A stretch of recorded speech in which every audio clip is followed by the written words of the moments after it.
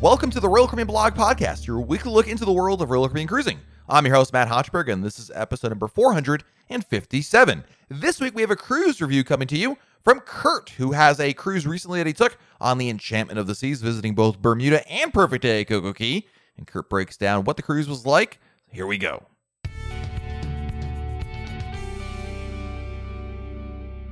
We're back with another cruise review this week, and this time we're going over to one of the classic Royal Caribbean cruise ships out there, Enchantment of the Seas. Enchantment sails out of the Port of Baltimore, and for folks that live in the Mid-Atlantic region, it's a great option to have a cruise so close to home that you can drive to. And today, to give us a full review of the Enchantment of the Seas, is Kurt from Maryland. Kurt, welcome to the Royal Caribbean Blog Podcast. Hi, Matt. How you doing? Excellent. Good to have you back here, and talking Enchantment of the Seas. You did a 9-night cruise on Enchantment. So what drew you to the Enchantment of the Seas on this particular itinerary? Well, the itinerary was what really drew me in because it went to both Bermuda and to Coco Cay. So that was a big plus. We'd done Enchantment quite a few years ago. Probably prefer bigger ships, but there's only so big that you can get out of the harbor out of Baltimore. So, we took a shot at this, and it was very nice. So that's actually, I think you brought up a really interesting topic, which of course is, I get a question all the time, Kurt, about, should I go on Enchantment of the Seas? Is it okay? Is it dated? Is it, because I'll take you as an example. You live in Maryland, so you have a ship or two up in Bayonne. You also have convenient flight options down to Florida. So if someone's asking you this, Kurt, what would you tell them about the decision to sail on Enchantment of the Seas, and what draws you to this particular ship/itinerary? Well, for us, it was both the itinerary and the price because we're so close. We're a couple hours away from the Port of Baltimore, and it's an easy drive up. No overnight stay in a hotel. So that just adds to what it might cost us to do Cape Liberty, which we've done a couple of times fairly recently. We probably could squeeze that in, do the drive in the morning, but for us, that might be a little pushing it. And I'd like to be there bright and early as soon as I can get out. Absolutely. And at the end of the day, it's still a fun cruise. I mean, you still get to, relax and, and enjoy what the ship has to offer. Obviously, it's not the same as an Oasis class ship by any means, but it's talk to me about your what really stands out to you about Enchantment. What do you enjoy really about this particular ship and the Vision class in general? Well, we did there's not lots to do. I like the live entertainment. So I spent some time watching shows, which is kind of typical, right? But Yep. the piano player in the Schooner Bar was really good, I thought. The house band, not the band that plays during the shows, but the one that played like in the Centrum in the evening. Their name was Rockport. I thought they were really good. There were a lot of the entertainment was really good. The staff was incredible as well. That's great to hear. I'm really glad to hear that. And for Port of Baltimore, sailing out of there, any tips or advice? I don't even know if there are any, but I mean, is it just pretty straightforward in terms of sailing out of there? Yeah, it is.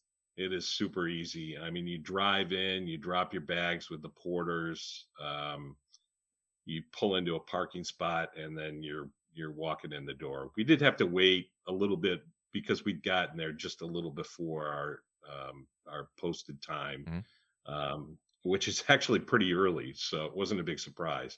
We had a time of 10 o'clock. We sat in the terminal for a little while. I think we were seated about 5 minutes after our posted time, and then we were on at 10:30. Okay, so that's really not bad at all. Pretty early. It's super convenient. The port there's nothing to complain about there. What type of cabin did you have for the sailing? We had an ocean view. Because the ship is small, there's not a lot of balconies, so Right. The balcony price is, got a pretty good differential from the inside or the ocean view cabins. So I've talked myself into balconies before, but for the price difference and the idea that we were trying to just sneak one in at a lower cost, it wasn't quite worth it to us. I neglected to ask you, whom were you sailing with? My wife. Okay, so just the two of you. Just her and I. Good. Yep. Good. And in terms of the onboard Enchantment of the Seas, did you do any specialty dining? Did you do just the main dining room? What was your approach there? Mostly the main dining room. We learned from experience that we like doing a lunch on the very first day to avoid that windjammer crush, Yep. and that is something I would point out as a good tip for somebody. One, lunches are cheaper to do. Two, it's very relaxed compared to trucking around whatever stuff you've carried on, and then go into the windjammer and hit it the same time everyone else is trying to do it. Absolutely. So let's talk about the itinerary you did because obviously it's kind of an interesting one. Bermuda is a beautiful port, and a lot of people always want to know what to do there. This on this itinerary, this is just a regular stop, right? You didn't do an overnight or anything like that, did you? No, it wasn't overnight, but what I didn't do is I didn't look at the times well enough because it got in fairly late and it left fairly early. Really? So while it was an overnight, it was exactly 24 hours duration. Ah, So my impression when I was booking and not being real careful about it was that I had a lot of time. I had less time than I thought. hmm. It was fine. It worked out all right, but it was not what I was anticipating until I took a hard look at the itinerary.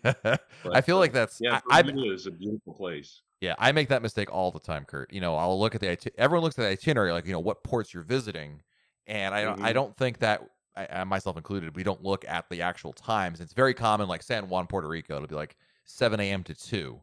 So all you see is San Juan. Oh, great. And then you realize, well, with those hours, there's really not a lot you can actually do, unfortunately. So that's not always the case, but there are occasionally you get ports there. So what did you end up doing in Bermuda? Well, we tried to just, and I think we made the right selection. All we did was just sightsee, and what we did was we took the public bus Mhm. system. We from the port we took route number 7, which we understood from somebody guiding us was the more scenic one, Okay. and we did see some beautiful sights. The people in Bermuda are really friendly. As we were traveling, somebody was helping us with explaining where we were and Oh, what we were looking at, and it was almost like having a unofficial tour guide, I yeah. guess. So we took the tour bus in. We had a lunch in the city in Hamilton. Yep. Not the tour bus, but the public bus. And then we went to a supermarket Cool. because we wanted to see what kind of interesting food items they might have. Plus, our room did not have a refrigerator, which is, I guess, a Hmm. feature of the ship that I wasn't aware of. Um, Balconies do, but inside or ocean view cabins don't, from what I understand. I don't Hmm. know if there's exceptions to that, but ours did not. So trying to pack things into an ice bucket, I decided I wanted to buy a cooler, and I actually found one. Everything else in that store was fairly expensive.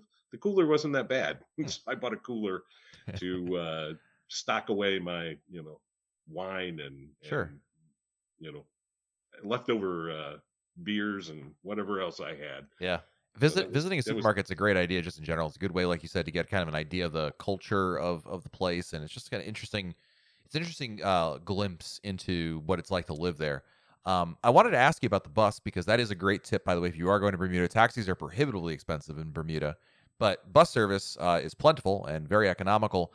But I know some folks are always a little worried. Kurt, it's I don't know what they imagine. Maybe they imagine like New York City buses or something. But what advice or what tips do you have for taking the bus? I mean, what was your experience? Sounds like it was fairly positive, especially because there was a very kind soul on board who basically narrated your tour, which is not common. But talk to us about your experience there. If someone were saying, "Kurt, should I take the bus? Is it safe?" That kind of a thing. What would your response be? Yeah, it's nothing like a bus in a metro area. It is super clean. There's a lot of tourists on board with you. There's it's completely different experience. It's almost like you're on a tour bus. They were well maintained. It was very positive. Nice. And in your email to me, you said you took your folding bike on board. Is that right? Yeah, I did. So to finish up that day, we went to the supermarket and then we took the ferry back. And we generally had pretty good weather, but on the way back, while we were waiting in the ferry terminal, it poured. Hmm. I mean, it was a downpour to the point where I didn't know if they were going to stop running the ferry because it was so windy and rainy. Hmm. And then there was a bicycle walking thing called end to end Bermuda happening that day. So a lot of we were watching these poor people get off the ferry, trying to maneuver their bicycles off of the ferry. And it took them forever, and they were getting drenched while Oh, we were jeez. waiting. We got a little wet too, but not anywhere near what they did. Those poor people. Yeah. I didn't do that, but on the second day, I didn't have much time. I had till 1 o'clock, Right. but I got up about as early as I could get out, about 6:30 in the morning, and I rode what's called the Bermuda Rail Trail. So it's an old railroad trail. It's kind of hit and miss how well marked it is or what the surfaces are like. Some of it's paved really well and marked reasonably well. Other parts of it are staircases and steep inclines and sandy surfaces. So it's a big mix. I'm glad I did it. I rode about as far as I think it's called Gibbs Lighthouse. So around the hook of the island, and it was a beautiful ride. I mean, it's stuff that you can't see normally. It'd Sure. be a heck of a long walk. I think I did, I don't know, 15 miles or something like that. This was a bike that you brought from home or one you rented? No, I brought it. I mean, it was too early to even hit a rental place, right? Yeah. But I did see people renting bikes from the port area and taking a short ride, and it looked like they were with someone that was helping them. How That's do the impression I got. I'm just curious when I you get to the port in Baltimore, what do you just put a luggage tag on your bike and say, "Here you go"? How does that work? No, my wife calls it my mistress, so I don't let it out of my sight. And it's in a case, and it always attracts a lot of confusion. So it's the second time I've carried one on, and it's kind of people aren't quite sure what to make of it. Royals guidelines are not that clear. It sounds like you may need to make prior reservations, but I don't think that's really true. But I Sure. always try to get some sort of statement in a letter that I can, you know, print off and hand to somebody and say, "Look, I can bring it." Good. But yeah, you get a lot of weird looks for sure. But it folds up pretty small. Good. I fit it under my bed when we got into the room. Oh, good. Well, the fact that it's foldable obviously makes it a lot more manageable to bring on board. So it's not like you're. I'm sure people are imagining like you taking like a full size bicycle with you on it, like riding up the gangway with your belt, ringing the bell as you go up there. But Yeah. Well, they're pretty concerned about you displaying it or using it on board. sure, They don't want any trouble like that. They yeah, don't want they just don't want that. So I try to be kind of discreet.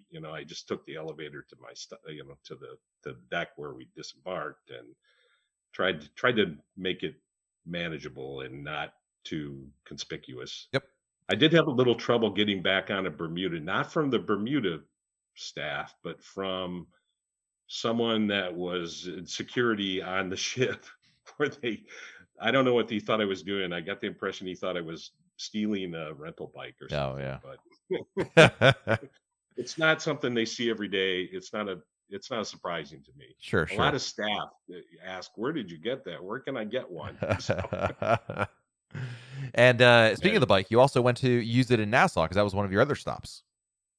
yeah, I did. That was the next stop, and I used it. I didn't go very far. The traffic's it's not fast, but it's pretty continuous. There's Yeah. not a lot of gaps in traffic, so I took it down to Margaritaville, stopped in the lounge, the outdoor bar. My wife's not into it, so I just did that on my own.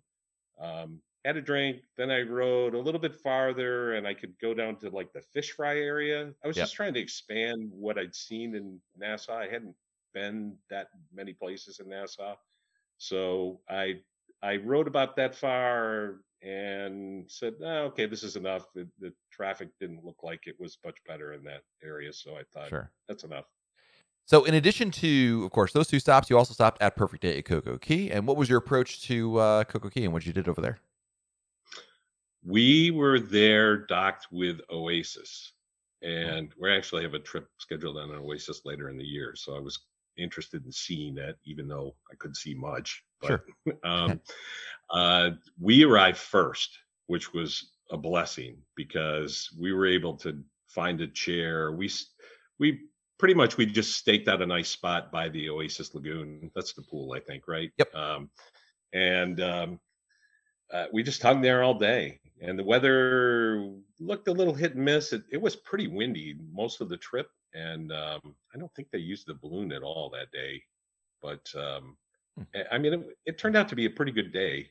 Um, Threatened to rain. I think we got a few sprinkles, but generally it was pretty darn nice. And we did a little time at the swim up bar, but we certainly did a lot of lounging throughout the course of the trip, and that was one of the days for sure. Good, good, good. And of course, in addition to the places you visited, Enchantment of the Seas, give me your rundown on Enchantment and kind of what your thoughts were on the ship. Well, the last cruise we went on was Anthem prior Okay. to this, and Anthem is super new and modern and very up to date. Yeah. Enchantment has an old classic cruise vibe. I'll call it that. It's got some pretty crazy decorations, and like our floor had Mardi Gras masks as hallway decorations. I'm okay with that. I mean, I knew what I was in for. I'd seen the ship before, and I knew what. I've been on Grandeur before too. It's pretty similar. Right. It's a classic cruise experience. It's not the latest greatest, and it's a little dated. It's functional and pleasant, and you can't really go wrong when you're on a cruise ship anyway, right? So Yeah. it's good. Yeah, I mean that's really the name of the game. It's like you said, you're still gonna have a fun experience on board, but it's just the motif of it certainly is going to be evoke a different feel than a newer ship, and that's really I think what the trade off is. People always dated. I mean, it doesn't look like, as an example, like you said, Anthem of the Seas. No, they're fundamentally very different looking in many regards. That Oh doesn't mean yeah. it's a bad experience. It just means it's different than Anthem, and so when it's really a question of, I think personally, how you feel about how important it is to have a more modern or I hate to say this because it almost sounds like it's a negative, but it's not a negative. It's a different look and approach to cruising than you find on Enchantment of the Seas. Neither one is bad or better. It's just different, and it's and I think the more you cruise, I know Kurt, you cruised for a while now. At the end of the day, when you look forward to a cruise, I think after your first, 5 or 6 cruises, I think it's a matter of just like it's the experience, it's the cadence of being on a cruise, being on vacation, relaxing, enjoying some time, and it's not about necessarily every day anyway. Trying to do every single onboard activity or having an overwhelming amount of activities on board to do. Sometimes you just want a nice, relaxing cruise, and in this case, it sounds like a great itinerary to be able to explore. Yeah, absolutely. And there is one advantage of smaller, older ships, and that's that they have a better connection to the water, I think. Yeah, There's a pretty wide promenade deck that's not blocked by lifeboats. You can see underneath it. It's just got this closer connection, larger windows in the centrum area to be able to see out. sure. It just feels closer to the water than particularly the way they position lifeboats on the bigger ships. Sure. That's to clear out lifeboat views from the balconies, but it clogs up that promenade deck a little bit. So Right. it's from that perspective, I really like it. I like that openness to the water. And you did have an issue actually on board, and I think it's an important one to talk about because, of course, it's a testament to, I think, to what Royal's trying to do in terms of obviously keeping guests happy and taking care of issues. But sometimes, no matter what cruise it was on, I was on Wonder of the Seas. There was an issue with my room on the second sailing, so it's maintenance issues can pop up anywhere. But you had an issue on the Enchantment of the Seas. Talk to us a little bit about that. Yeah, it lasted for quite a while. It was like the second day we're in Bermuda, we had like a sewage smell, and it seemed to be pretty prominent. We were on deck three. It wasn't right around our room. It seemed to be more. We were just after the elevators. It was more forward of the elevators that seemed to be worse. Yeah. I think it was worse on lower floors as well. But from what I understand, they had a problem with either the gray or the black water tanks, which you can imagine isn't very good. But Yeah. nobody ever. We did have a problem with a toilet flush during one day, and I reported it. They sent somebody out, and they that got fixed right away. So we never really had a problem with any sort of backups or anything like that. But the smell was kind of disconcerting. When we were on Coco Cay, all of the people heading back to the Oasis and the Enchantment ship were, headed back, and we walked in the door. We saw this beautiful ship next to us. We walked in the doors and got hit with a bit of a sewage smell. It did not make everything wonderful, but it was something we dealt with. They did offer us a future cruise credit, and that at least makes you feel better. They did care, they just couldn't resolve it as quickly as everyone would have hoped. Sure. Again, maintenance issues can happen on any ship. They happen, I don't want to say frequently. I don't want to make it seem like, things are falling off the side by any means, but it's not unheard of. It's not unusual. Certainly, alert, whomever the person might be, but if it's stateroom issue, stateroom attendant, guest services, whatever the issue may be, and they'll do their best to take care of it. But, there's only so much the maintenance staff on board can do. They'll obviously address things going forward. Like I said, when I was on Wonder, we had an issue with the kids' bathroom was having a backup issue, and it took them a day or two to resolve it, but they got it resolved and it was fine. So it's not to say that you should avoid older ships because they're they only have problems and newer ships don't. Every ship can have a potential problem, but they're temporary at best, and they're certainly not to the point of ruining your cruise. So I think it's the important takeaway. It's just something to talk about, not to pretend nothing ever happens. That's not great, but also to recognize that it's not the end of the world either. So good stuff. Well, Kurt, I guess the most important question for you: do you have another cruise booked coming up after this? Yeah, we do. Oasis in September. Nice, awesome. Well, looking forward to hearing about that, Kurt. Always a pleasure to have you on here talking about the cruise. Thank you for sharing your experience with us. Thank you. Appreciate it.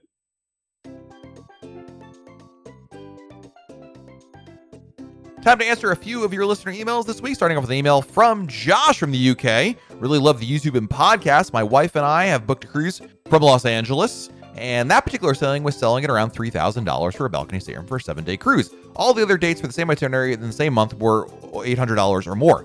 I'm slightly concerned there being a reason why this particular sailing was so cheap in comparison. My question is, what reasons could there be for a huge price difference in a very cheap sailing? Josh, it's a really interesting question. So the reason why one sailing might be more inexpensive or more expensive than another one has a lot to do, essentially, at its heart, with supply and demand. So what I'm really talking about basically is in October, again, I'm not sure I know the school calendar on the West Coast, but typically speaking, the reason why you might find a cheaper price is essentially more or less there's less demand, less people booking that particular cruise. Now, there could be a lot of reasons for that. Could be the fact that particular week, a school is in session, and there's, October is a weird month here in the U.S. There's different holidays and school breaks that occur. And October, depending on the way holidays fall, there may or may not be that time. But typically October is also very much a time in which school is in session. And the fact that you're seeing basically, let's assume there are 4 cruises in the month, right? 7-day cruises. And you've got one that's significantly cheaper than the other one, usually points to either just for whatever reason people have been booking the other cruises. Number 2, it could simply be the itinerary. I'm not sure, again, the sailing that you're taking has a different price based on perhaps different ports that you're visiting.